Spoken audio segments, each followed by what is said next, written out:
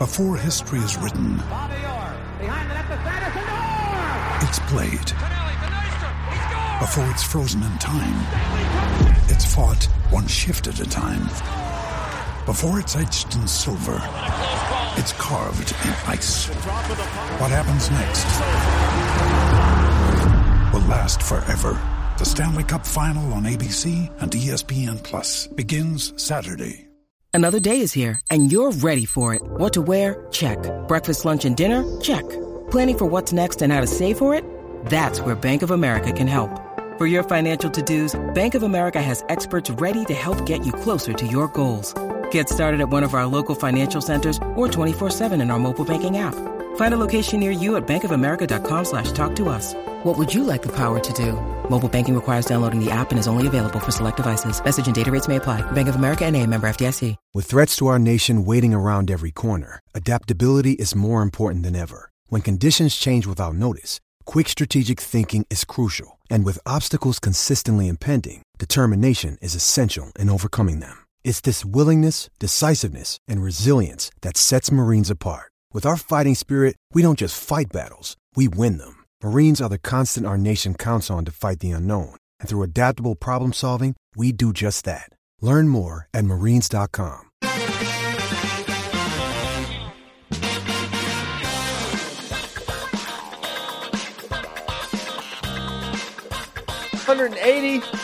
of Flow Wrestling Radio Live. I'm your host, Christian Piles, joined today by Ben Funky Askren and James Dean Raider. 8:15 on the button. Never late, never tardy. No, you've actually been late. That's a lie. We don't tolerate lies on this show. Oh, really? Actually, that's not true. I'm never late. And I wasn't late this time, although it was close. JD, he was late. Tell everyone. It's 8:15, literally right now. No, not today. You got to keep the same energy with Ben. You have not in the past. I know. I will change it based on who it's happening to. Not that one day. Not today. That one. Remember that one day he was late, JD? That's the lie day. And you guys are liars, and it's okay. Because it doesn't change how I feel about you guys ultimately. And ultimately, a great weekend of wrestling. And we had good high school action. We'll probably be focusing more on the college side, of which there's plenty to discuss. But Ben, what were you doing this weekend? First of all, where were you coaching? Well, I had a youth wrestling event on Saturday. It was pretty good. But Friday night we it was kind of not super far away, a couple hours. So we all did a little practice, and then it was great because we the hotel actually was a rinky-dink hotel, but they had this kind of nice setup. So pretty much everyone on the team was there watching, and we were watching Iowa. Illinois was finishing as Wisconsin, Penn State was starting, and then we had the big Wisconsin tournament, the Cheesehead on, some computers also. So there was so much wrestling. And the Iowa-Illinois match ended up being really good. I mean, you knew Cassiope was going to win, but it did come down to heavyweight.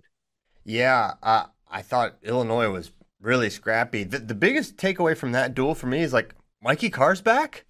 Did we know this? That's what I said.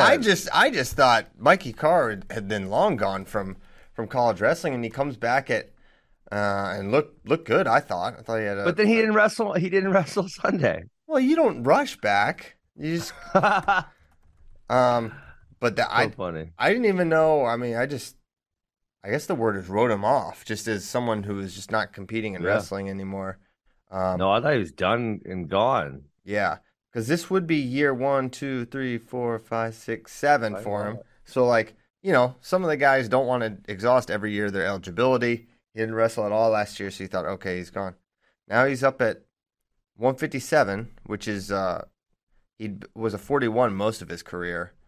Yeah, I thought he looked good. I mean, 12-7. Seabrook's not an All-American caliber guy at this point, but it's still a pretty solid for your first match backs. It's not terrible. Yeah, for sure. Seabrook Seabrook could have pinned him there. He's so. That's what Seabrook does. I know. I told Spencer, I was like, Caleb talking about the duel in general, about Seabrook is he's kind of like a junker, and he's like, what does that mean? I was like, well, he's not gonna be like a normal single leg takedown kind of guy. He's he looks for these little transition periods to put you on your back, and then a little bit later he almost did it. Yeah. So that's a big pickup for Illinois though, because their other 57 is not very good. Well, it makes them really scrappy in duels too, because now they've got they got a lot of tough kids. Well, one of my guys who I was pumping up last week had a terrible weekend. I was pumping up Danny Braunagel, yeah, that's the right one. I believe that's the right one. He got killed by Patrick Kennedy, and he got killed worse by Dean Hamidi. So yeah, that was a bad pump up because his first half of the year wasn't terrible, much better than last year, and then he just kind of took a nosedive. Although I did, I saw the score of the Kennedy match, and you guys are trying to party on me over one match. Well, I mean, you love to party. 1, 2, you're the who doesn't love to? You're the driver of the Kennedy hate train, and you're very confident. That's not true. I made a very competent assessment of his ability so far. Well, we'll see. But no, the match was. I mean, Kennedy's obviously better than him. That's very clear. But the score was inflated because he hit that last pancake with like 7 seconds left when Braunagel shot in for 6 more points. Yes, if you do put someone on their back, you will score more points in the wrestling match. That is well. Now we've caught everyone up to speed.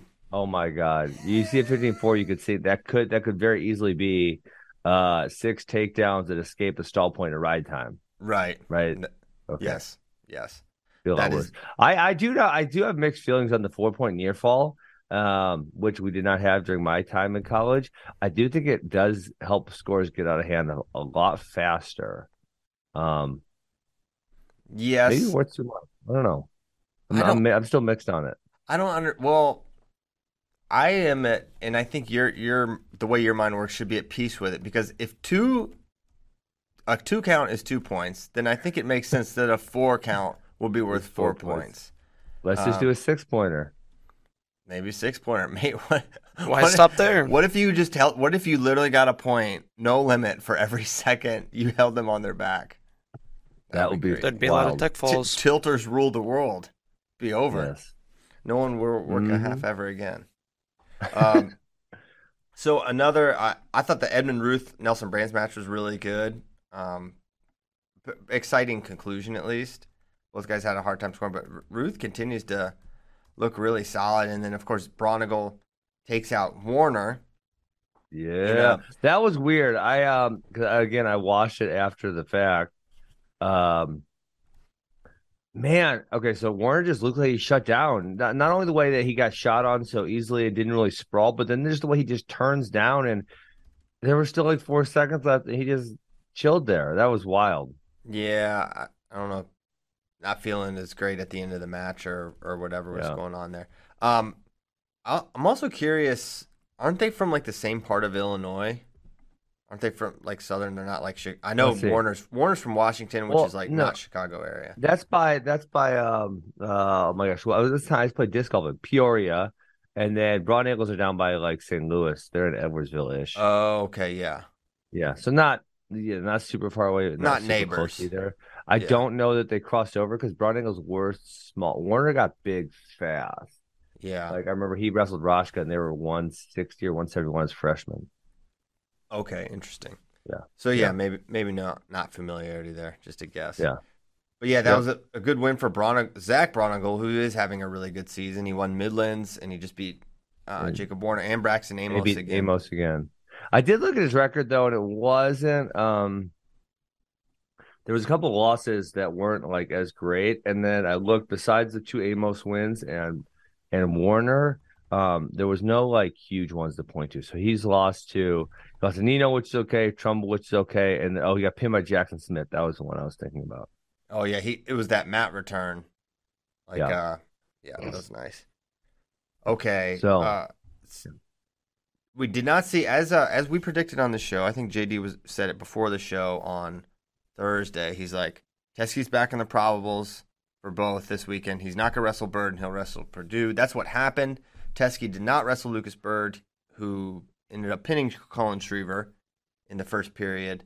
And then Teskey came back and looked pretty good. He gave up the first takedown and then rolled from there against Purdue. So Iowa starting to reassemble their best lineup, but no real Woods all weekend long.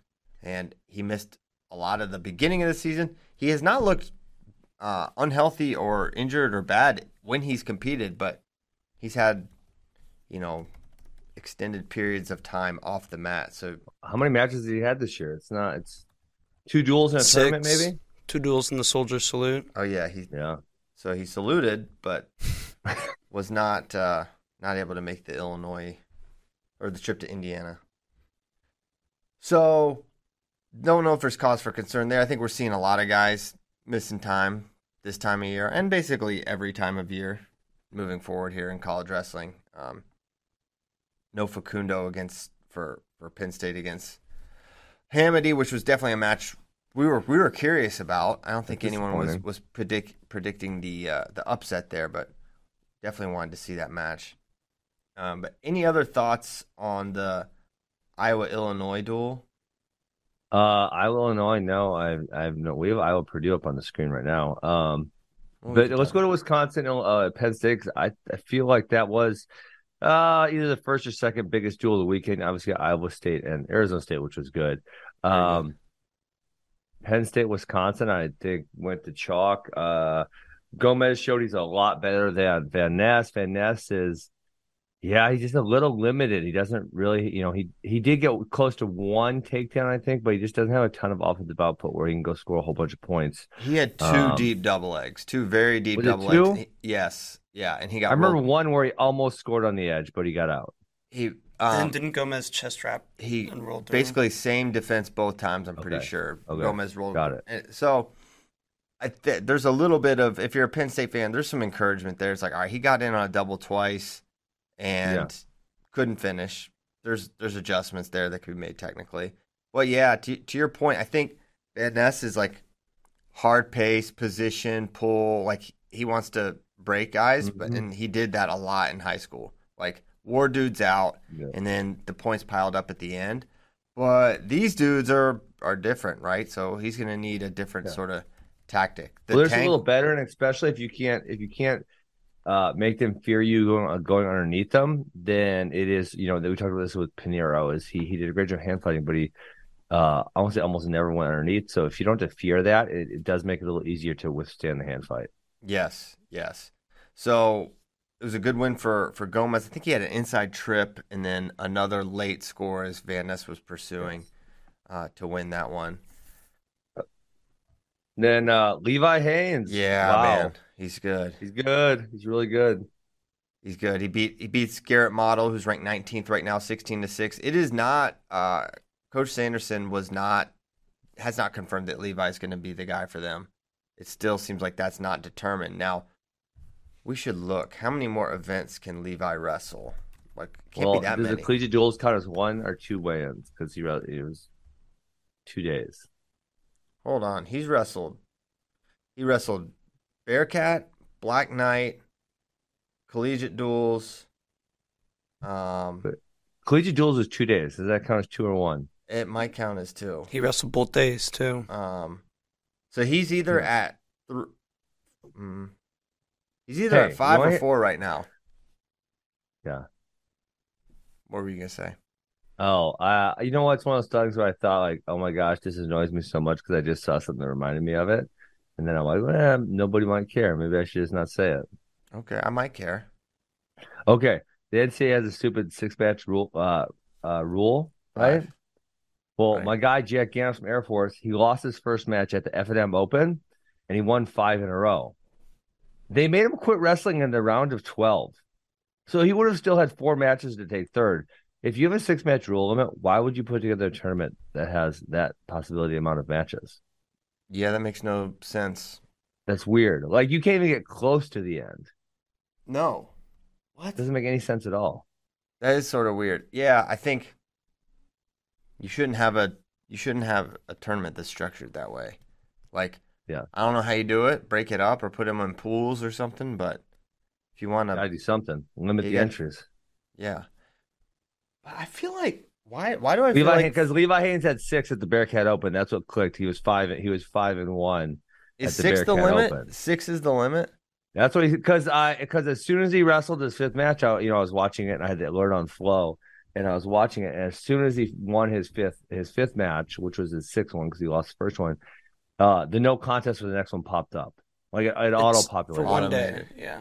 Wow. Yeah. Ejected. So AWA guys are literally getting kicked out of tournaments.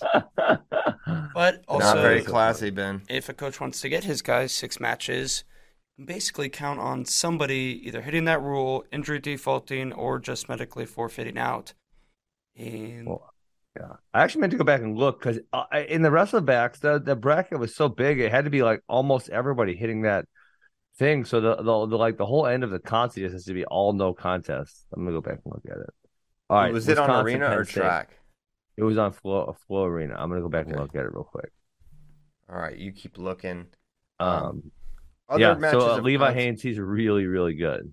He's good. He's good. Now, how good do you mean? I mean, especially given the depth of weight class, I think he can make a run. I mean, if you told me Levi Haynes was a Made the national champ, semis. if you told me he won it, I would not be like, oh my God, there's no way. Really? Yeah, he's that good. He lost to Zurban this year. I know, but freshmen take stupid losses. They do. Vincenzo Joseph lost to Keaton Subject. Yeah, the freshmen take stupid losses. So, yeah, that loss wasn't great. I mean, if you told me he lost to, okay, so on the one hand, if you told me he won, I'd be like, okay, wow, I'm not all that surprised. I thought that was within the question. But now, if you told me he lost to, let's say, on the front side, he lost to Franek. On the back side, he lost to Ed Scott, and he was round of 12. That's within the realm of possibilities also. Like, there's a lot of good dudes in here. I just don't think any of them are that much better than he is. Like, I don't think Peyton Robb's that much better than he is. I think he's probably better. Number 3, Kendall Coleman barely beat Rathjen on Sunday. Yeah, 100%.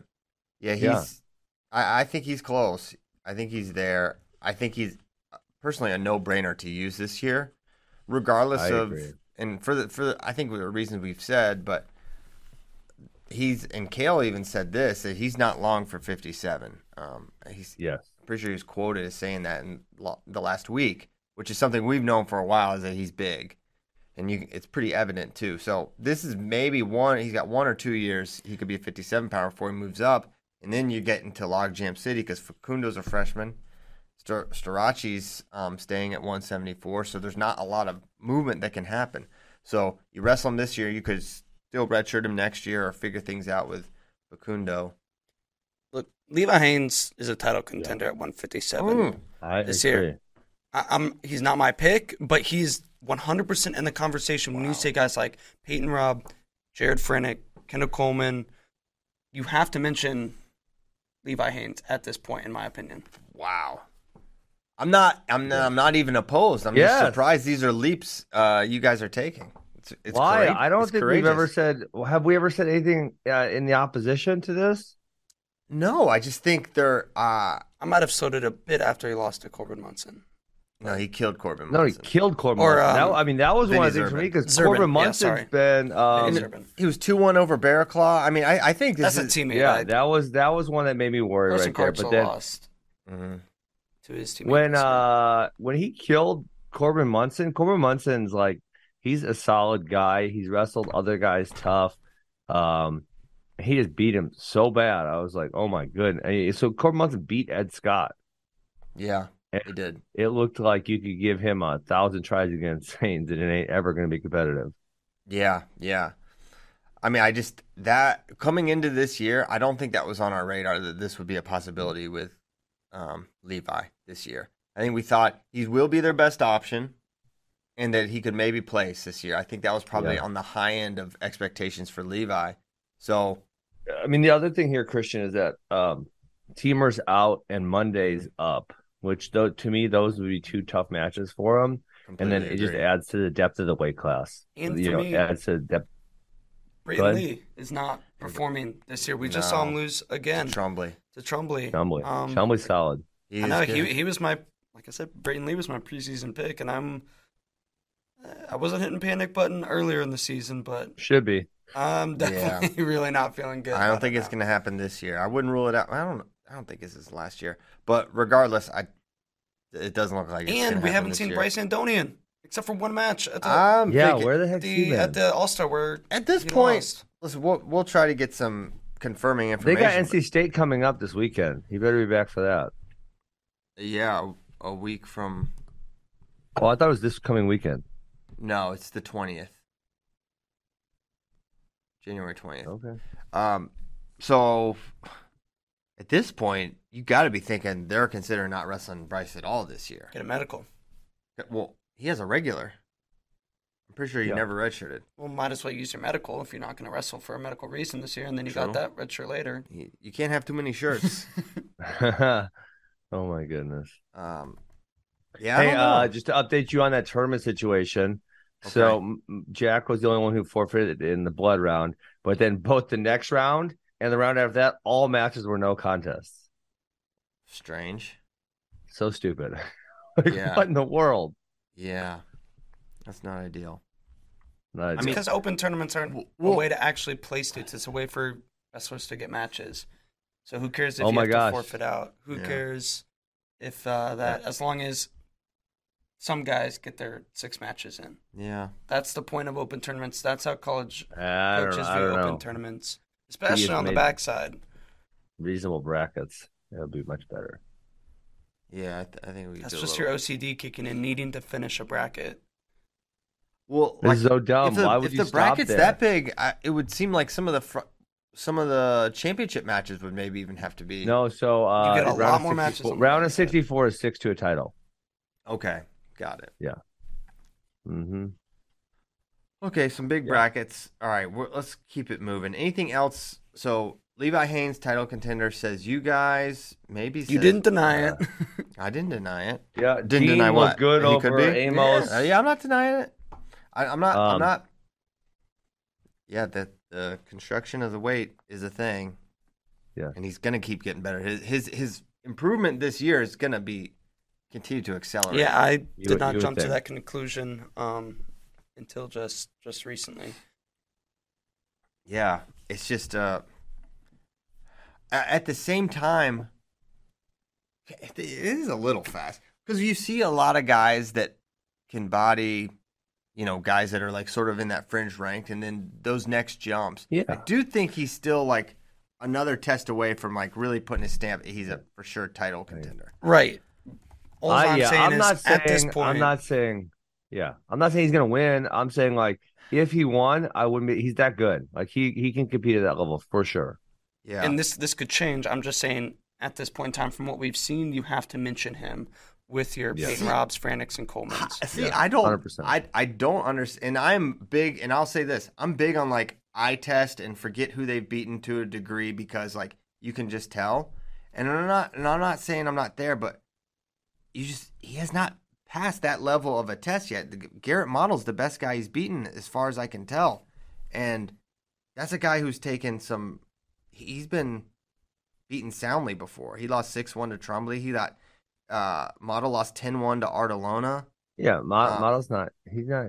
Great. I know, but that's the best guy he's beaten. There's no one's putting. It's just Christian when you just watch him, you're like, this dude's freaking good. Yeah, I know. That's what it is for me. You watch him, and obviously, I've seen him wrestle previous to this, and he is just good, and he's tough, and he's strong, and it appears he can ride, and it appears he can get off bottom. Like, no, I don't think he's gonna guarantee or a lock to beat everyone. I'm not thinking of him like I think of say Spencer or Yanni, but like we talk about number 3, Kendall Coleman just barely beat Rathjen.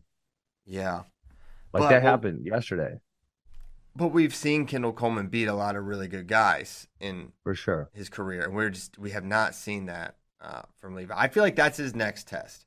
If he can, all right, let's pull up this Penn State schedule.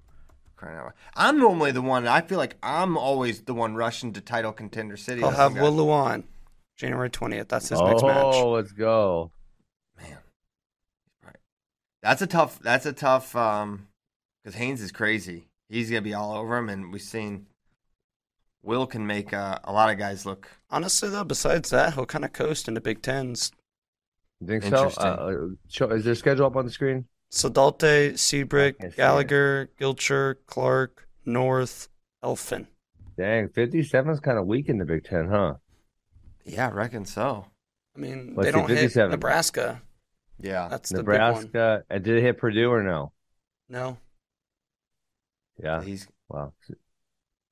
Yeah, Big Ten only has 4 in the top Oh man, they only have 4 in the top 14 at 157, and then I'm assuming Chumbley will probably move up into the top 15. But then they have Seabrick is 15, Chumbley 16, Gilcher 17, Model 19, Saldate 20, Clark 21.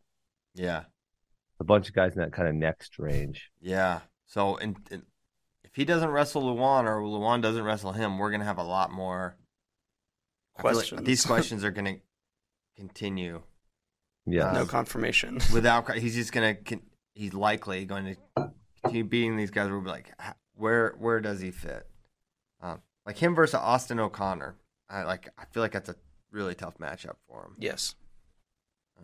Yeah, agreed. Brady Flinchbaugh says Penn State was 6 champs. The haters would come unglued. No one's ever done Bartlett 6 could be champs, right? 7. Yeah. Bo's looking like a lock at this point. He's looking good. I was also impressed with Kirkland. There was the one scramble. He's so much better. The one scramble where Hilger almost scored on that re-attack, go behind, single leg attack was a nice scramble to win. Showed he understood the position. He can ride really well. He gets off bottom. Hilger's really good on top. He can wrestle everyone. Barring a Gable comeback, which, Gable should be teasing a little bit because it gets everyone so excited. I sure think he's probably going to win. Yeah, he's got to be the pick on paper at this point. He for this time has passed the Cassiope test, which he had not been able to at this point in his career. Yep. He's looked great against Mason Paris throughout. That was not healthy Mason Paris last year. So that's still a bit of a question mark. Is he healthy now this year? I don't know. Yeah, I don't either. But Gothard says Kirk isn't winning it, so sorry, Daniel. Tough news. I think he's got. He's still riding with Colton. I know. Colton only won 3-2 over Schuyler. Also, I don't know what's up. Colton does. I don't think he's fully healthy. Something's wrong. That's my thought. Yeah. He doesn't look like the same guy as last year to me. I agree. And he looked so good against Elam. Something happened there. Yes, I feel the same way. So, yeah, heavyweight's going to be fun, and I do think Kerfleet is looking really, really good for sure. Yes. Though I do think 100%. that go-behind position, I feel like that is his vulnerability, and I do feel like Cassiope runs behind there. Doesn't mean he wins the match, but that position, that sequence, Cassiope finishes. The shot he did was not ideal. He shouldn't have taken that shot. It was a little not set up well, didn't get to the leg well, and got ran behind it. But then he recovered, so it was impressive. Yes, very impressive. He looks phenomenal and healthy and big person. Okay. Are we almost 30 minutes? How did we do it? We made it so long. Wait, with all what? Come on. We haven't talked about the Spencer Ramos match yet. Craziest. Oh, I thought you were going to tell us you went 8-0 in picks. Oh, well, I think everyone probably just assumes that every time I was picks. So close. If freaking Yanni scores one more stupid takedown in the third, then we're both 7-1. Yanni, you freaking score the takedown. He's a freshman. Just take him down. Come on, dude. They spent like 2.5 minutes in that damn splits position. Yeah, well, Yeah, annoying. So I did go 8-0. You were so nervous when it was 5-0, though? Oh, yeah. I was like, well, lost that one. Caleb Henson's a dog. Oh, man. So Spencer's match against Ramos, I wrote a quick little blurb about it, got to be the craziest period of Spencer Lee's life. Ramos comes out, gets an opening takedown off a leg attack of some kind, finishes. Spencer turns cuts. He's pursuing, and Spencer kind of ends up with a body lock. He gets to it easy, and sometimes it's one of those positions where it's like, well, if you get to it that easy, there may be a reason for it. And Ramos lateral drops him to his back, which is funny because I was as Caleb was nervously discussing the match beforehand, he's like, how good's Ramos? I was like, he's pretty tough. He won the scuffle. I was like, I promise you he will try something crazy in this match. He's like, why? Like he's fearless. He tries stuff. It goes to his back all the time. And then sure enough, he hits this lateral drop. And the good fight from Spencer, who's never close to getting pinned in the position, which it was a tight position because you wonder. And also, it's one of those things where good wrestlers, like we talked about this with Snyder and Sadulayev, it's like these good guys are never on their backs. Yeah. Like, how good are they at fighting off their back? It's kind of a weird skill that doesn't really get tested much. And he's able to fight off his back, and then it gets to his single leg, which I don't think we've seen yet this year from Spencer. He's been shooting his high crotch. Gets that finish, bar, and then pins him as time expires. It was I guess it was 8-8 at the time of the fall. So crazy. Well, he had to get off his back to make it 8-8, right? Yes. Yeah, I guess technically maybe it wasn't. Man, it would have been a perfect time. We talked about what he should do on the show. We talked about Ramos should have ran. Bro, you're up 8-2. Run your ass off. Like, give up a couple stall points and go up 8-4. Like, I don't know why he re-engaged. I think maybe he doesn't have a great. Spencer just grabbed a hold of him and said, "Yeah, we're going." Yeah, but he didn't try the hard really to get away. But yeah. Yes. I mean, he didn't turn around and run away as I would have. I think that would have been a little bit smarter. Yes. And then he has liabilities on bottom, and Spencer barred him up and pinned him quick. And I can't really imagine another match where Spencer's on top of Ramos and it lasts very long. Yeah, it was instantaneous. Yeah. Once he's on top, I think he's rolling over. It's sort of insane how easy it looks when he does it. Yes. It kind of doesn't make sense. But yeah, for Ramos, what are you walking off the mat? Are you just like, what just happened? That's got to be such a weird thing. Like, what? I was up 8-2 on Spencer and then immediately got taken down and pinned. Like, it's weird. And it's kind of funny because, like, if you take off the first 8 points and you said, all right, this is when the match starts, neutral, you'd be like, oh yeah, Spencer got a takedown and then he pinned him in the first period. We wouldn't even think that's all that strange. But when you factor in the fact that he was thrown to his back. He also took him down standard first, too. Yeah, normal takedown. Was it like a duck or what was it? I can't remember right now. I can't remember if it was a leg attack. I feel like it was a duck. You might be right. Yeah. Might have been a duck. No, Ramos is slick. He definitely is. He is good. He's tough. He's got a good shot at placing. Yes. So Spencer hits Barnett, who I mentioned might be one of the tougher matches for him. I think next weekend, or it's coming up pretty soon. Yeah. I'll be curious what tactics Barnett uses there. Yeah. He's got him the 22nd. So that's a Sunday, I think.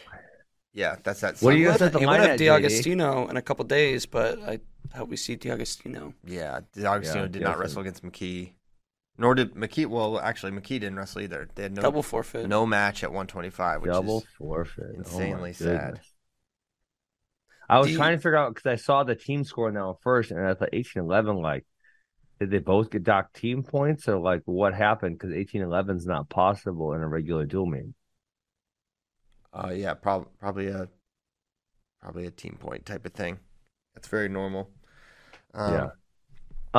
Yeah, so he's got Northwestern, then Nebraska, and then Wisconsin. What are you setting the line at, JD?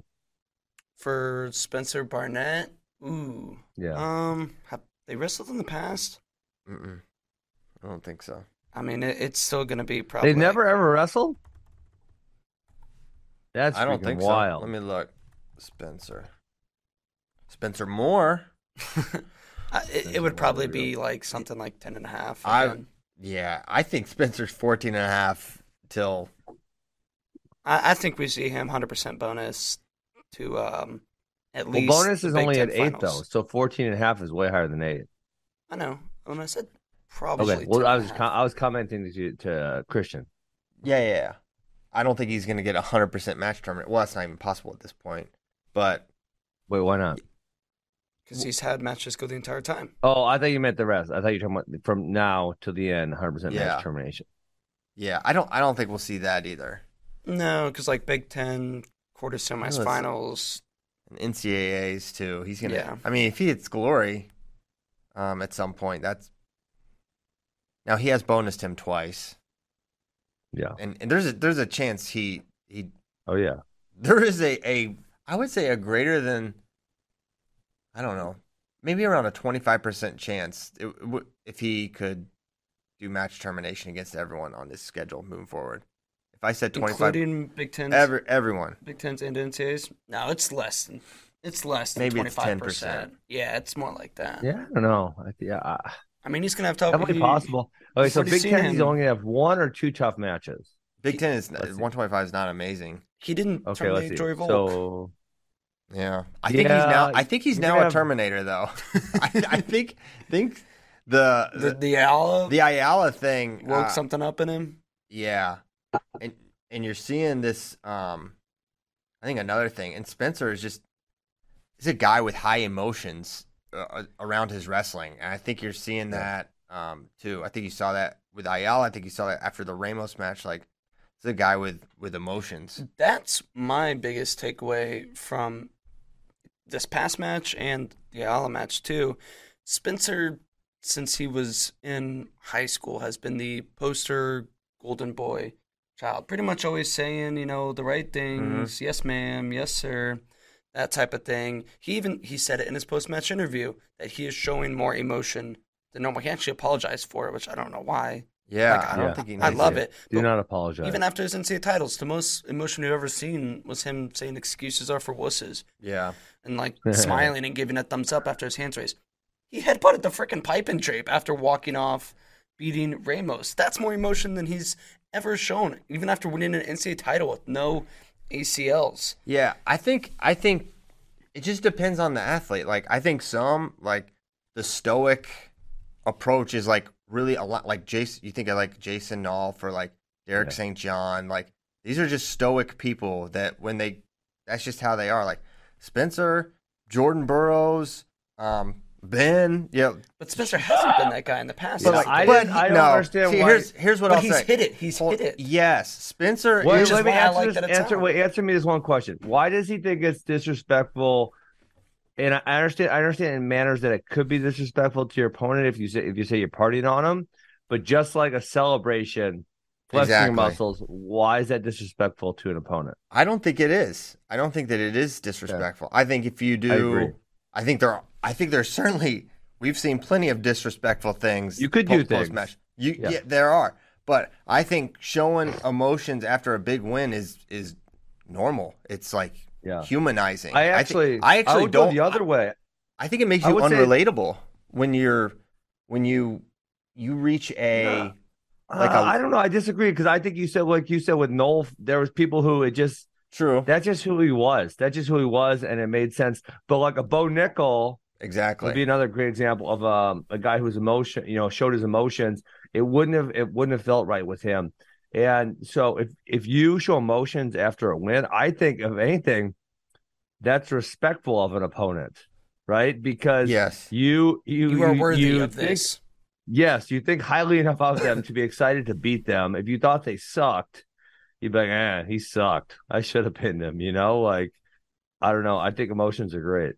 Yeah, I do too. I guess more than anything, maybe to correct my point, is whatever is authentic to who you are is probably the way to do it. Yeah. If you are an emotional person, then you should, that should be revealed in your wrestling and in your celebrations. Now, you don't have to party on someone like we're saying, but I don't think it's a bad thing. It's certainly nothing that Spencer needs to apologize for.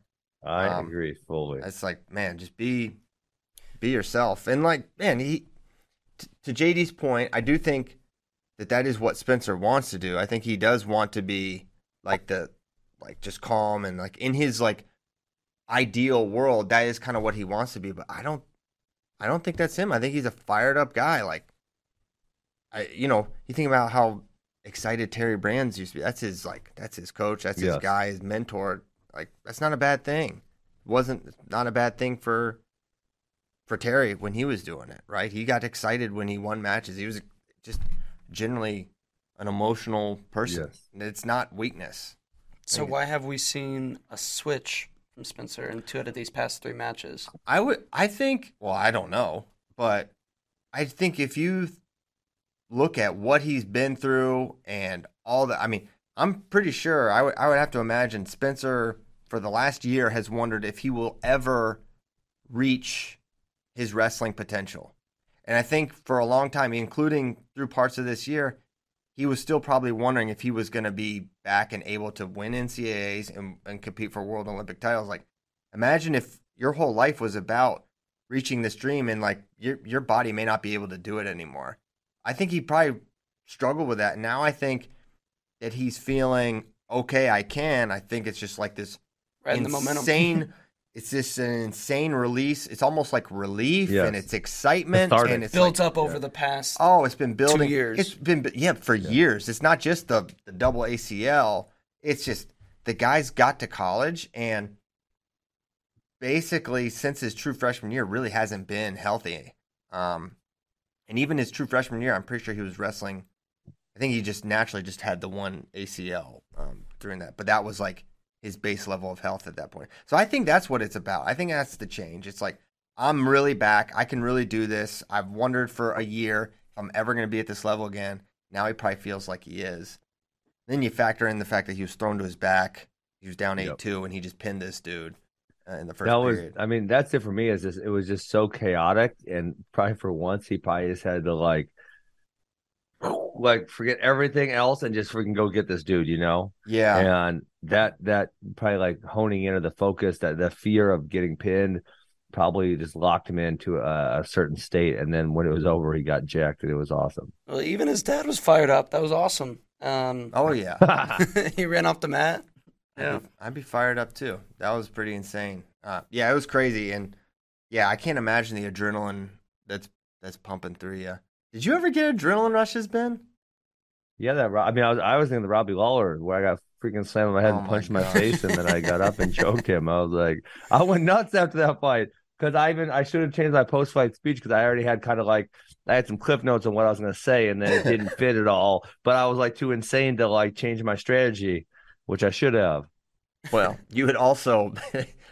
I can imagine your thinking wasn't totally clear Well, it was just but it was like it was celebration and elation, and then they put the mic in my face. I'm like, oh damn, I should have like calmly thought about how I'm going to change this if something happens that's unexpected, you know.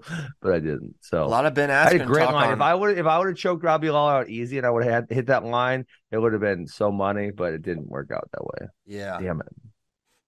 Shout out. Was Herb Dean the ref for that match too? Yes. Shout out to him not stopping that. That was crazy. Absolutely. I was kind of like, man, stop it. I did not want to see it anymore. It wasn't that bad. It was freaking okay. It didn't look great. I'm not gonna lie. It did not look great. Sure it didn't look great. That was an insane turnaround. A lot of Rogan, Askren talk on Rogan with Portnoy. I did not listen to it. Hopefully, it wasn't too bad. No, it was good. Obviously, they're hitting. They were talking about. I forget how they got to it. They're talking about like athletes that talk. Probably the Jake Paul thing or something. Oh, Jake Paul.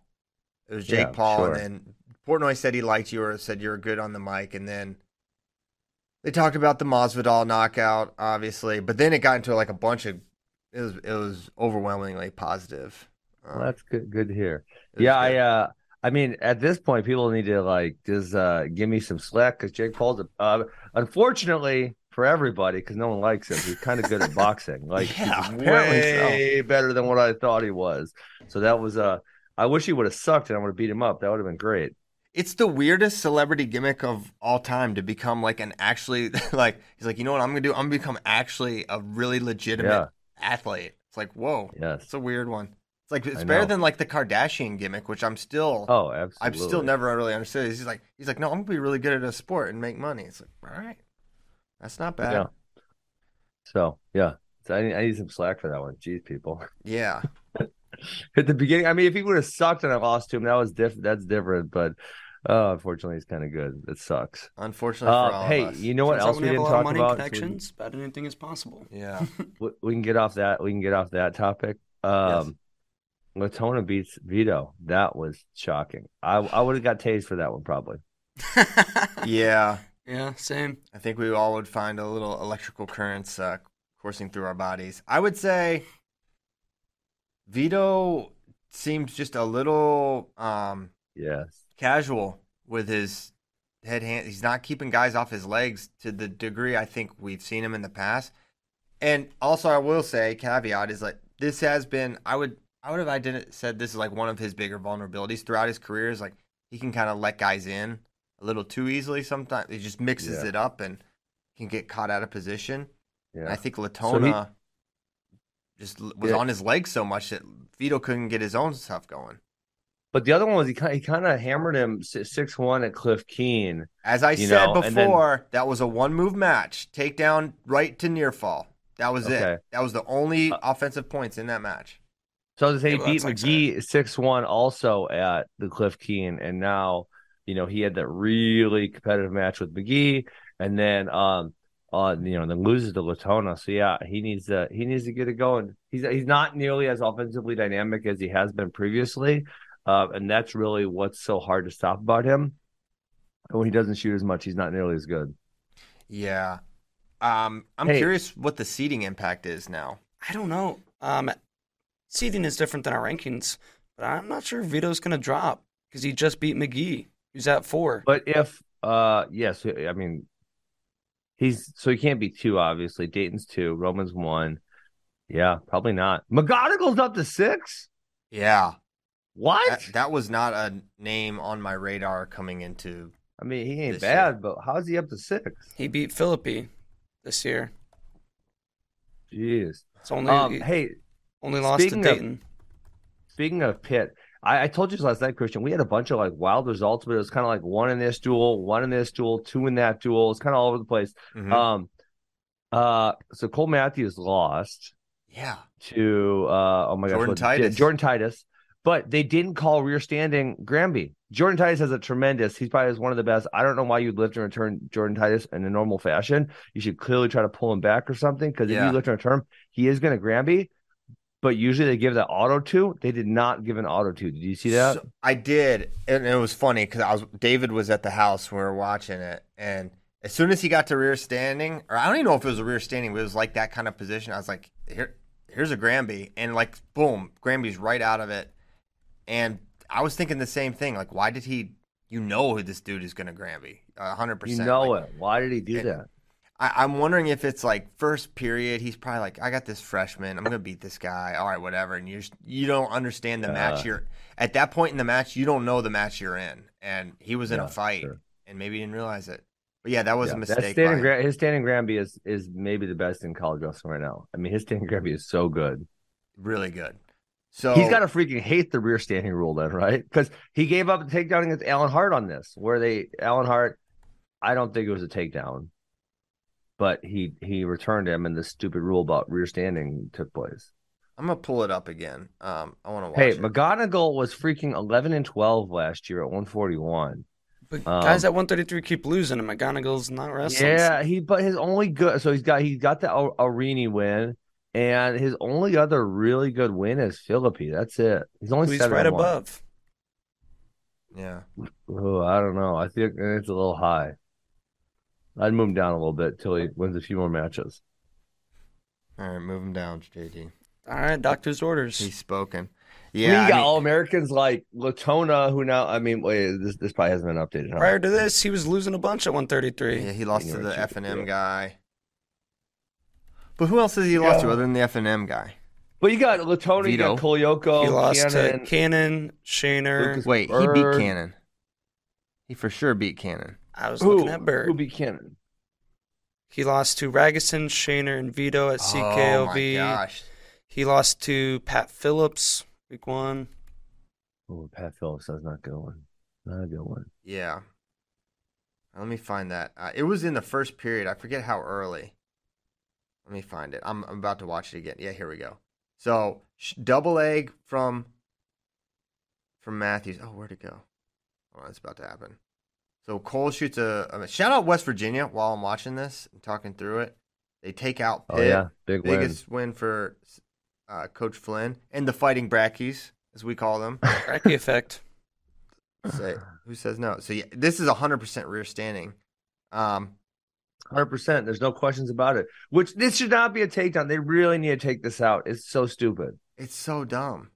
It's so dumb. When this happened in McGee Vito, yeah, it's stupid. There was another match where it wasn't called and some people were mad about it. I can't remember what match it was this weekend though. Now, here's a question, like an actual rules question, not your ideal what a takedown should or shouldn't be, but for the rule, did he hit a hand? Because he just rolled across his shoulders. Isn't it any time they touch, right? That's the rules, when they touch. So if a shoulder touches or your head touches, it's... I mean, that's how they called it with, in the Alan Hart match, they even reviewed it, and they still said 2. Yeah. I'd like to go back and rewatch that one. But yeah, it's a weird call, but Matthews doesn't get the takedown there. And it was such a slick... Titus ices it with a super duck. He didn't ice it. It was 1-1, and with like 10 seconds left. It was nice. Cleanest super duck I've seen in a while. And that helps propel Pitt or West Virginia to a big win over Pitt. Mm-hmm. So what do we think? Is this more about Jordan Titus, or is this more about Cole Matthews? Matthews is going to be in close matches. He's going to lose some. He doesn't generate a ton of offense or a ton of points, and if it's that close, you're going to lose some. Yes, that's kind of my takeaway as well. So yeah, nice win. Dumb rule. We still think it's dumb. It was dumb with Dean. There's another instance. It's always going to be dumb. It's never going to be smart. Only never dumb. Be like, oh, I get it now. I get it. We're not going to get it. But you know what? Ever. You know, it's tricky. Titus is not great. He's 13-7 this year. Who's not great? Titus. Oh yeah, he's got some L's. Yep. You know, it's tough, though. There's a lot of Reagan stock. It's starting to sound like who's number one in the show. But Cole Matthews, still above Real Woods, who we obviously beat at NCAAs. Can you drop him that much? It's tough when Real hasn't competed a whole lot against anybody tough. He did beat Swiderski. He beat Swiderski. Dude, oh my gosh. He lost to Drop Titus. him below Bartlett to get Christian jacked up. That's what I'm saying. Can you drop him below Bartlett? 41's a mess because Swiderski just lost. I know. Team Bartlett doesn't mind flying under the radar. That's how why much under the radar can you be at number 4? That's why he went to Penn State. It's a low key program. They're not really very. Dude, how good does Cornell look? We don't talk about them because Cornell just killed Vasquez, and then Vasquez turns around a couple days later and beats Swiderski. Cornell also killed Tom Crook, who we think is pretty tough. He's Cornell getting better, coming into his own for sure. But literally a week or two ago, he lost to Lachlan McNeil, who we were just. That was wild. How did that happen? Coach Gray talked. Weight cut, maybe? No, he said he. What did Coach Gray say? It was just like he wrestled terrible. Basically, was his assessment. I don't know. I forget how exactly he said it, but it wasn't like bad weight cut or a circumstance. He's like I don't know what that was, kind of thing. Yeah. No, but he beat Vasquez 9-3, and it wasn't competitive. And then he beat Crook 12-4. I mean, he's looking really good. Really good. Like, he could place for sure this year. How high is a fair question. You can't. What weight class is worse, 41 or 57? 41? I think it's 41. The number 1 guy's never placed. Yeah, it's 41. The number 2 guy and number 3 guy have only placed one time. 56th. And Berglund just lost again. Who did Berglund lose to? Tal Shahar, yes. Tal Shahar's is pretty tough. He's actually tough, but he lost to The Edmond match was did you guys watch the Edmond match? I think I did. Edmond threw him to his back, and then he's a Mizzou guy, so I gotta say this as nicely as possible. He kind of stalled a lot. As nicely as possible. Yeah, 41 I think is probably quote worse. It just has fewer credentialed guys. The guys at the top are not well credentialed. Most of the guys in the top 8 have never placed once. Number 1 hasn't placed. Number 4, 5, 6, 7, 8, 9 haven't placed. Yeah. So yeah, not. It's a fun weight, and that's okay. Yeah, because they're all placed. Yeah, Mizzou, UNI was disappointing because there were so many non-starter matchups. So I was just looking at 41 because you got Hart and Happel 9-7, and Happel did not wrestle, so Hart beat up on one of the backups there. Yeah, no Keegan. A 49 was No JQs. Mm-hmm. 49 was a good match. JD, that was a dumb pick by you. Yeah, I know. We had to. I'm in enough to admit, bad line. I said it last week. That was probably a little too much. I don't know, man. I put too much weight. I put too much weight on Vegas. One performance from Robuto. And you forgot the first rule of Las Vegas. What happens in Vegas stays in Vegas. It's maybe the only rule of Las Vegas that I'm aware of. And you broke it. And I don't know. And now I will say, Mahler was very close at the end of period number 2. I think it was period number 2, where it's like half a second more. He has another takedown, and if he has that takedown, this line is covered. Yes, it was, and he was on the. It was a fun match with some cool exchanges. It was funny for Mahler because he kept almost scoring as time expired, like it happened. Although at the end of the first, Robuto rolled out of it, and I thought they got all the calls right, but it was like he was still close. And then at the third. It was, I think, Real Buto's shot countered by, or maybe it was a reattack from Real Buto, and then Mahler ends up scoring it. But a fun match. If you're a Real Buto, you probably think, I can maybe win this match. But maybe not. Okay. Also, shout out to Austin Colby, who was the winner of the public pick'em. He won all 8. Great, baby. Austin and I leading the way. And then he guessed 155 for total match points because it had to be a tiebreaker. There was a lot of matches, points scored in the Wisconsin Penn State match, and there's not a lot of individual matches that were actually competitive at all. Yeah, but Penn State put up some points. They do that. Yeah. It was 170 was the total, and he guessed 155, so pretty good guess. Shout out Austin Colby. Shout out. That's very was impressive. there one there right there? I'm not wrong. There wasn't one match that was even really close, correct? I don't think so. Good. Yeah, I'm thinking. Okay. I have all the scores memorized. I think they're all. Well, I'm about to get there. I'm about to get there. We got them. Let's see. They're on your screen. 15-0, 14-5, 12-3. Yeah, 6-2. That was the. And then heavyweight and 49 were both 6-2, and nothing else was closer than 9 points. Jeez. Yeah. Okay. Wow. So, all right, we talked about. Wait, hey, I got a rules question since you're a rules guy, Mr. Piles. I'm not a rules guy. I'm the bad boy. Okay, the Dean Amos situation. Where do you watch this match where he gets a reversal? No, I mean I kind of was I was watching, but not like. Okay, well, Dean Amos lifts Dean, and Dean hooks Amos's leg, and then Amos kind of goes down in pain, right?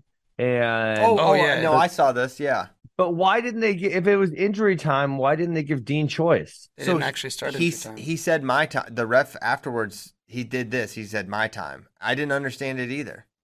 Yeah. I was confused why Amos was back on bottom. That was strange. Because it was a scream, I think the scream rule is like injury time.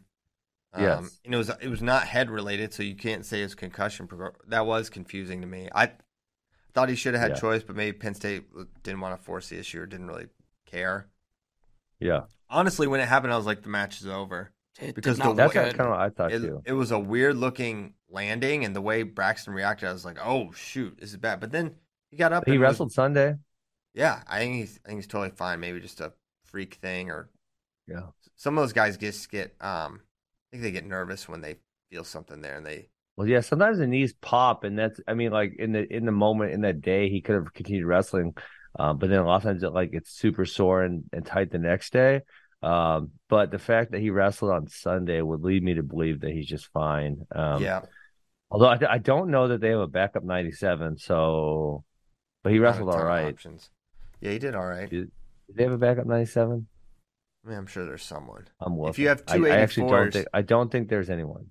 If you have two 184s, you have a backup 97. I don't know that there's a second 84. Okay. There is. Come on. Oh, they got Mikey Tal Shahar. Yes, they do. So many Tal Shahars.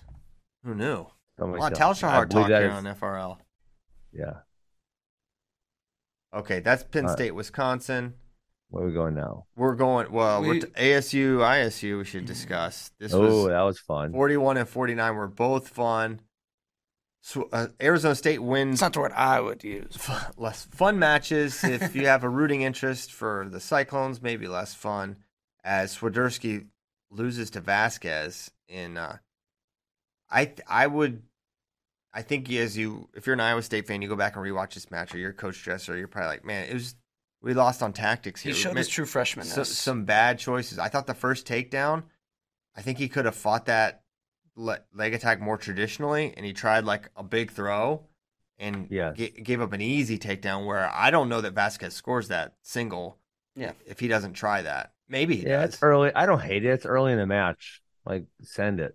I don't hate it. I don't hate it, but it did not work. And there is a possibility definitely did not work. He fights if he fights the single. Then he cut him at the end of the second with like 20 seconds to go. That was crazy. That was the stupid one. That was the one. He almost got the takedown. And he almost got the takedown. He almost got the takedown. Egg all over our faces, but I think 20 seconds. Well, we never would have talked about it. We never would have talked about any eggs. Actually, we might have. If he cut him in a close match like that with 20 seconds and got the takedown, I'd be like, well, that's not. It kind of seemed like momentum was shifting. And I think he was feeling it. I think it seemed like he was kind of getting it going and then didn't get it going. And it ends up, he gets the takedown in the third, right? Yeah, but then he locks his hands. Then he locked his hands, which you couldn't see from the camera angle if he actually locked him. And you never saw an alternate wanted the break, view. And then momentum totally just shifted going into overtime. You could tell Vasquez was fired up, and Casey was just not. Yeah, single leg finish, I think, got it for Vasquez, who it continues to be up and down. Like, that's not surprising to me. If you watch him in high school, he was sort of up and down. So I'm not like, wow. But he got that win over. I mean, if he doesn't lose that match to Alan Hart, you guys might have. If Alan Hart doesn't lose that match to him, you guys might have Alan Hart at like number 2 or 3 right now. Yeah, for sure. Because his only other loss is Alirez. And he's beaten a bunch of pretty good dudes. Hart's been good this year, no doubt about it. But so Swiderski loses, takes a freshman L is how I would chalk it up and classify. The shoulder also makes me nervous. That's a big old thing. That's a big apparatus on his shoulder. Shoulders have a tendency to be both very nagging and very influential on performance. Yes. Because if you're especially, and I believe it is his attack hand, correct? It's his right hand, right arm. He was hit. He had a left side pick. I'm pretty sure it is. Yeah, because he went here, but I think a lot of times he shoots with his right hand, and yes, if that's a shooting hand, then that's a problem. Yeah, that's a problem for sure. Mm-hmm. So we'll see how he looks in the future. He's been off since before collegiate duels. It was right before. Probably about a month. He's been out of competition. So we'll monitor that with Swiderski. And then 49, Pinheiro Parker was amazing match. Scoreless first, and then Pinheiro hits the same dump twice in the second period, and you're thinking, okay, he's going to start rolling a little bit here.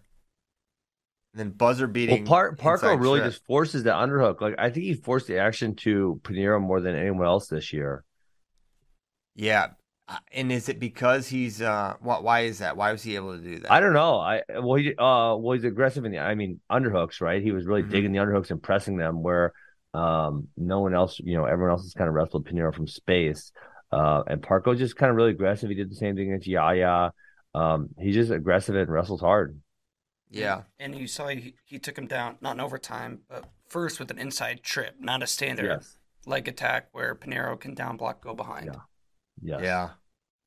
Talking with David, because we were watching this duel, and he's like, this is just like, these two are like the poster childs for like high school rankings don't matter at all. Both guys were like, Pinheiro was like 10th maybe for his weight, and Parker definitely under the radar, and now they're right there. I wouldn't say they don't matter at all. They definitely matter.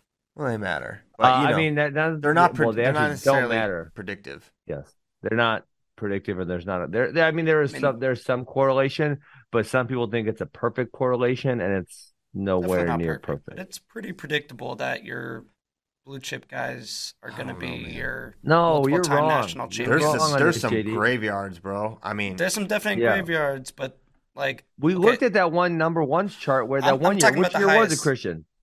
It's I mean, even pound for pound, not pound for pound, but like pound for pound. We looked at that one year. It was top 20s. There was almost nobody that was good.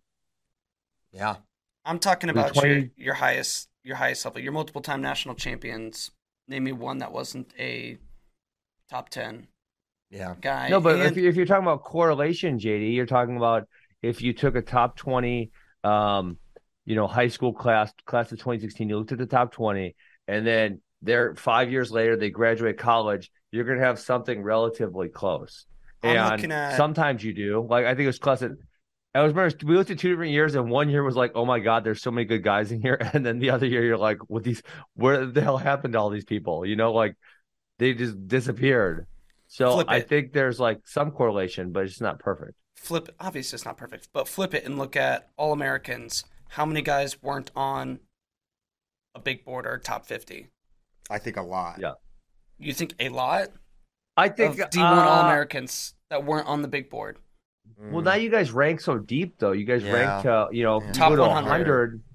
But if you go to 100, that's like 9 or 10 per weight class, And then so if you think about it like this, JD, if you're the 9th guy in your weight class for that singular year, then you have to beat, 4 or 5 other years worth of people. You're really probably somewhere in the 30s or 40s if you're 8 or 9, but you're on the top 100. So you guys go so deep to it.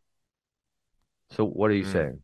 I'm saying that Matt, like, if you're on the top, but what I'm saying is being in the top 100, you're so far down the list that it's not really all that close to being a really good Division I wrestler. You see what I'm saying? Because you're talking about a single year of kids. So 100 divided by 14 is like 7-ish or somewhere in there. So just because you make the top 100 doesn't mean you're all that close to the actual top. Well, I'm just saying that shows that you have the potential to be an All-American level wrestler. And obviously doesn't mean you're guaranteed. There's a lot in the top 100 that don't. Yeah. But that's where I'm saying the matter. I'm saying high school number 1 versus number 2 at the weight really doesn't matter that much because you show you're on like that level. Yeah, even lots of times like 1 through 8, like there's not that much difference. But yeah, so I think there's a correlation, but I think there's a lot of people on there is it doesn't matter in terms of number 1, number 2, number 3, number 4, but like just showing that you are worthy of being that level. Well, the other reason why it does matter. It actually matters more than I would like. Is that so they recruit you. Correct. Is that it puts you in the ability to get into a high level program because obviously the teams who place the highest. This is also not a direct correlation, but there's something here is if the teams who are doing well are obviously the ones who are doing something good with their athletes, right? The teams who are worse are the ones who are not creating. And obviously there's transition periods where one team might get some lower ranked guys and then they get a lot better over, say, like a Missouri when I was being recruited. But, the best programs obviously develop the best lots of times. Yeah. Okay. All right. Next. And then, so Parco, Pinheiro, he gets that inside trip right at the buzzer, and they looked at it, and they didn't call it initially because it was so close, but it was right. It was very close. It was right on time for the 2 for Parco. And then, man, their sudden victory, they had some crazy exchanges. It was Pinheiro gets this dump, and he got it twice in this match. And then he was looking for it again, and Parco cleared his elbow and went, boom, bounced Pinheiro's head literally off the mat, ran to the single, and then Pinheiro did this crazy, like, hip heist, turning face out of it. It was he does that. He's really tricky there. It was really cool. But then Pinheiro gets right in on a single. He's almost doubled off. It looks like he's going to finish because he gets a single. He steps behind the foot and locks out that leg. And you think from that position, it's like most guys are able to finish that because it locks that leg out. But he wasn't able to do that. And then I asked you about this, Ben. I texted you before, but I don't know if I saw your answer. But Parco ends up on the single, and Pinheiro goes spin, or the Hamlin, I think as you call it. Why wasn't Pinheiro able to just kind of like hold there between the legs and stalemate that out? I think he was just super tired. I think it's as simple as that. Because Braden, I also didn't think he's in an awful position. He is in an awful position. No, I didn't think he was. Yeah, me either. I didn't either. I thought, all right, he should be able to stalemate this. Okay. I think he was just exhausted. I mean, that was a couple hard scrambles right in a row, back to back. Yeah. So, okay, we have a little more tape on Pinheiro. How are we looking at 49 a little differently, similarly? Is he he's still really hard to beat. Yeah. For sure. This didn't change my opinion of either guy, really. No, Parco's really good too. He's kind of in there with everyone. I kind of feel the same way about both guys. Yeah, I do too. Okay. Where to next? We've hit on a lot, but I feel like we still may have missed some things. Could just go to some questions. Oregon State and Oklahoma State was relatively close, including one completely shocking result. I didn't think this guy was good, and then I went and looked at his wrestle stat, and he's not very good. Aaron almost killed freaking Dustin Plott. Dustin Plott, and almost a 7-5 on the year. I know, that's wild, and Plott looked pretty good at the scuffle, and then losing that match. That put, Oregon State was not too far off from winning this duel. A couple little things. Isaiah Crosby lost 10-9 to G. You probably, if you're Chris Pendleton, you think Belton can beat Carter Young, and Young kind of controlled that one. And same for Kaler, losing to Mastro. Yes. Mastro did not have a good scuffle. You probably favor Kaler in that match. Kaler has not had a great year, though. No, he is not. He is not. Yeah. But either is Mastro. So you probably thought he could win that match. So Oregon State had their opportunities, but... And shout out Chris Pendleton, 7,000 people there to watch. Yes. Nice shout work. Out from Ben Askren to Chris Pendleton. You love to see it. I love seeing it. Good performance by Oregon State, but Oklahoma State gets their hand raised. Yeah. How confident do you think after they're up 12-6 after the first 6 matches, and you have I'm going to say probably at least 2 heavyweight, Oklahoma State's not good. 25, I think you'd think you're favored. How confident you think they were about winning? Because at that point, you really just got to win one and not get bonused, and it's 15-15. I'm sure that team was collectively like, all right, the path is right there. I don't think they were like, we got it. There's no way they could think that, because they know they're just going to be in dogfights. Okay. Throughout. Yeah. After Harvey beats Serber, I think they were like, okay, we're going to win this. We're going to do it. And Munoz beat Whitlake. Yeah, they won a lot of consequential matches, but they lost some winnable ones. Yes. But yeah, shout out Coach Pendleton. Good job. Back in the place.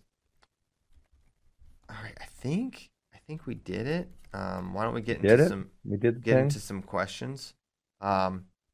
Average C said, can we have regular Del Garbino shout-outs in which you highlight unranked guys taking out ranked guys? Is that the biggest upset of the past, couple of years? Oh, yeah. If you look back on it, it's just Del Garbino's terrible. He wasn't even the starter. Guys, he didn't actually beat him. He kind of just rolled him through and pinned him, which I know that's winning in wrestling, but it wasn't like he even sometimes you consider get lucky is like you headlock him and you chin whip him, you get lucky. Man, you got rolled through and you were on your back, bro. That's nothing. Okay. Del Garbino just taking strays out here. All he did is wrestle for Princeton and pin Tony Cassiope, and now he's just getting dragged through the mud by internet sensation Ben Askren. Listen, if I'm Tony Cassiope's coach, I said, man, you drove that one a little too hard. Maybe sink your weight next time, but I wouldn't think twice about it. Yeah. But anyways, I didn't even get to finish reading it before we just waged war. This guy nominates Eamon Ole from Edinburgh because his name is awesome. And Eamon Ole wrestled a crazy match against Moshe Schwartz, which was 9-8 in the first period at the time of the fall, where he got a non-control fall to win this match. So yeah, shout out to Eamon Ole. Edinburgh wrestled Oklahoma really tough. It was 22-15, which I would not have expected at all from Edinburgh. So good job from the Fighting Scots. Joseph Floyd asks, at Askren Love Handle. Sorry, been catching a stray now. How hard? That's pretty direct. Let me tell you guys the number one thing about getting made fun of. If you just acknowledge it as a reality, it's hard for them to make fun of you. I got love handles. I still got a hot wife, and what can you do about it? There you go. It's all right. Boom, roasted. Yes. How hard are we hitting the panic button on Brayton Lee? I mean, So hard. I told you guys this 2 weeks ago. He would have won the scuffle too. That's the sad thing, is that we'll never know if he would have won the scuffle, but he would have. But he didn't get to wrestle in it. But yeah, it's panic time. For this year, I think. Can't say he's yes. title contender. From Master Santiago. Did 125 become more exciting with an edgy Lee and a hungry Field? Hungry? What does he mean hungry? He means it's to make him wait or what? Well, 125 is always the hungriest Field. True. But I'll also say it's less entertaining for me now because I don't know. Yeah. This dude just scored 8 points on him. At least you're like, man. I don't know. Yes, he scored 8 points. He ain't gonna do it again. Come on, man. Yeah, it's funny because that was his opportunity. That was your shot, right? Like you're not getting that position again. And even when it was happening, I was like, even when he was down 8, after he fought off his back, I was like, he's fine, right? I was feeling like, all right, he's gonna probably figure this out. It is. I would say it's more exciting with Spencer just being fired up. Yeah, that's showing some emotion. Let's go. We got a from Dark Killer 175. He said fixed to 125 ? Eyeballs emoji. Why would anyone be talking about this? Someone started a thread on the Iowa message board that this was happening. Well, all you have to do is look at his weight. Like, can you look at his weight? Well, he is certified at 125. What? But what did he weigh in at for Oregon State? He weighed in heavy at the scuffle. He weighed in like 33.8 on the second day. Well, so how in college is it 1.5% per week or what? It's for him. It'd be like 4 or 5 weeks. Well, so he's got plenty of time then. I mean, why don't we start tracking his weight? Honestly, for him, who would you rather try to beat, Spencer or RBY? Because you already tried to beat RBY twice and you came up a little bit short. And then on top of that, I think it would be more historic in the fact that you would stop Spencer from getting his 4th, and there's the obviously Iowa versus Oklahoma State rivalry, so it would be legendary. I don't know. I don't hate the idea. And he's probably gonna wrestle there internationally. This rumor has been getting kicked up for years. Years. Dayton wants to go 125. Years. Dayton wants to beat Spencer Lee. The high school rivalry. Yeah, I've been hearing about it for so long. Tell me you don't want to see it. Of course I want to see it.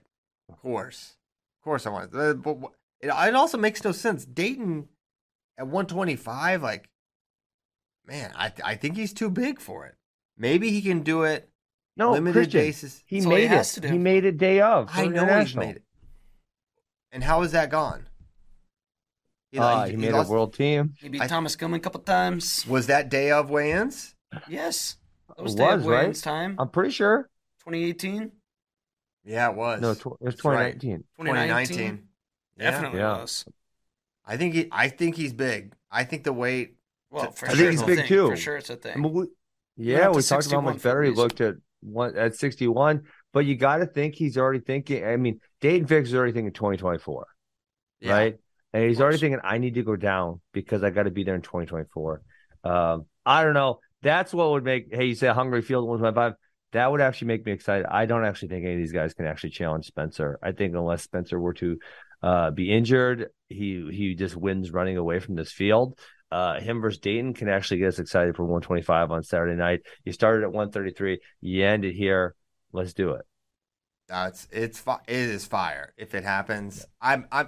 I guess I'm just sort of dubious of it happening. I'd be dubious also. We don't need to talk about him going up to 141. Yeah, honestly, I think he should go 41. You tell me, Andrew Liras is a bad dude. No doubt. Good. But beat him for sure. Dayton would win. He would win. But it wouldn't be as legendary. It would not be as legendary. And he's wrestling 57 for 2024. So this is my question with Dayton. Will he go down this year for the Open? Probably. You would think so, right? You would think so. So that means he's making it in April. Or you think I have a better route at making team at 61 and medaling at 61, which sets me up better for Olympic trials if I don't make it this year. And that is also true. That's possible.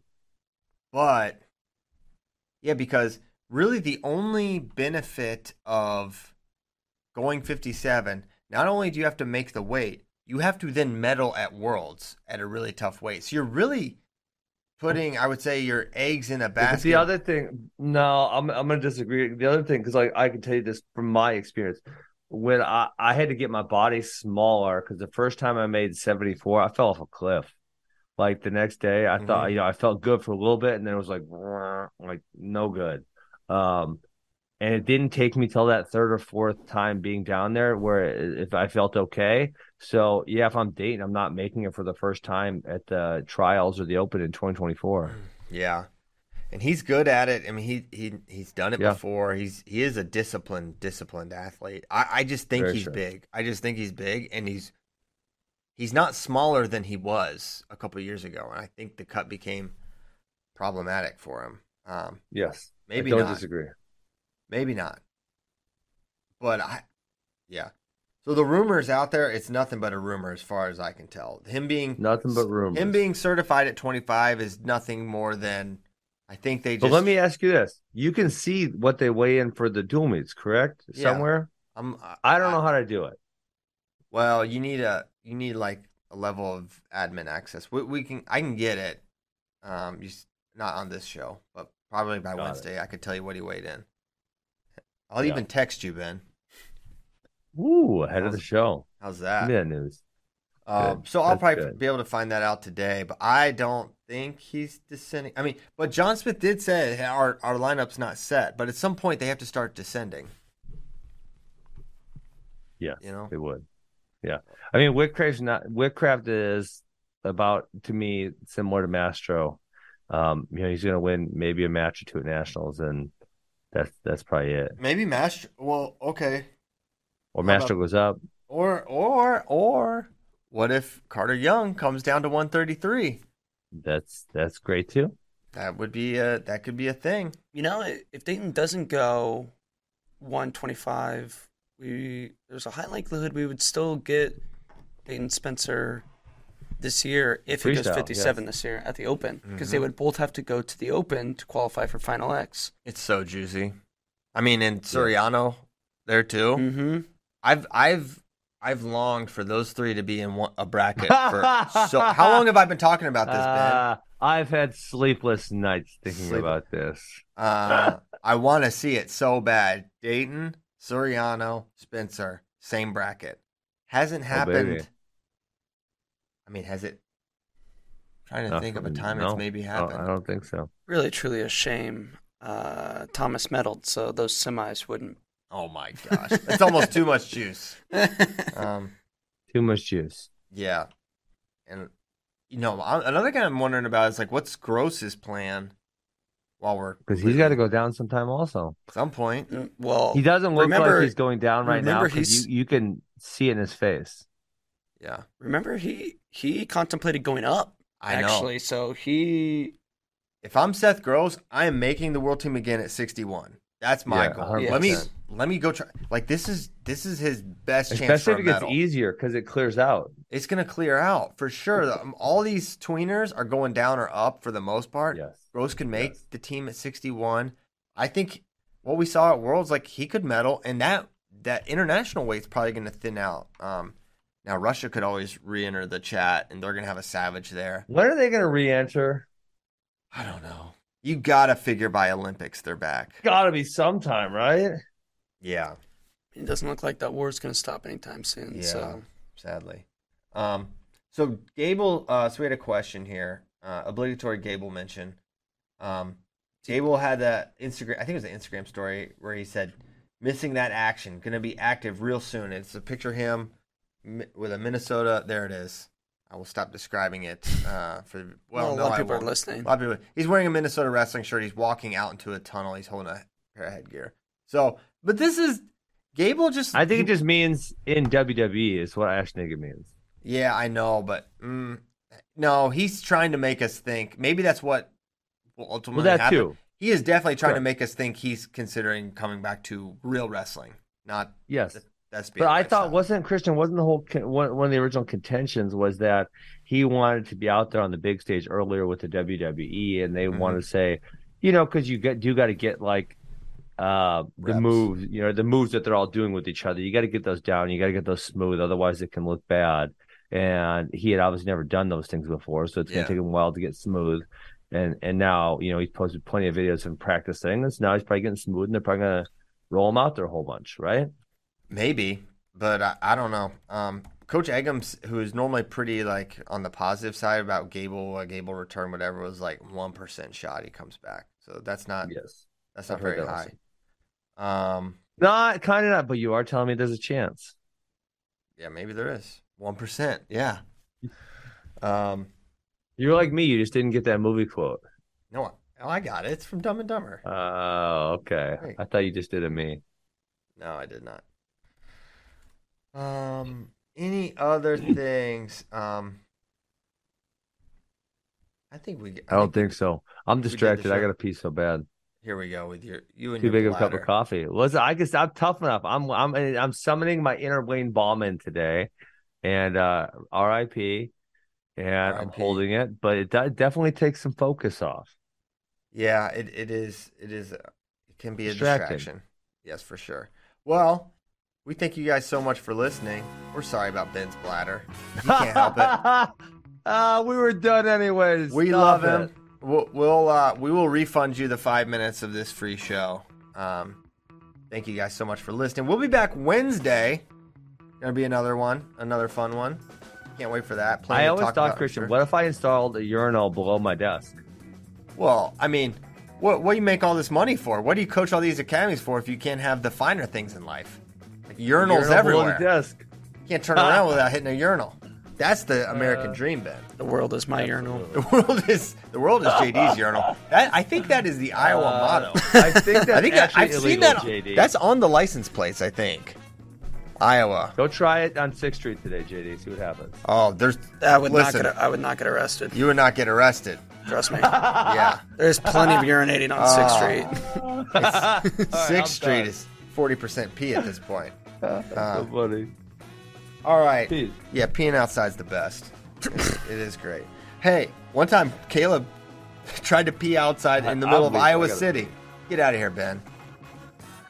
Caleb wasn't going to hold it at all. He was just peeing right there on the street. He lost his mind. All right, thank you guys so much. See you Wednesday. Goodbye.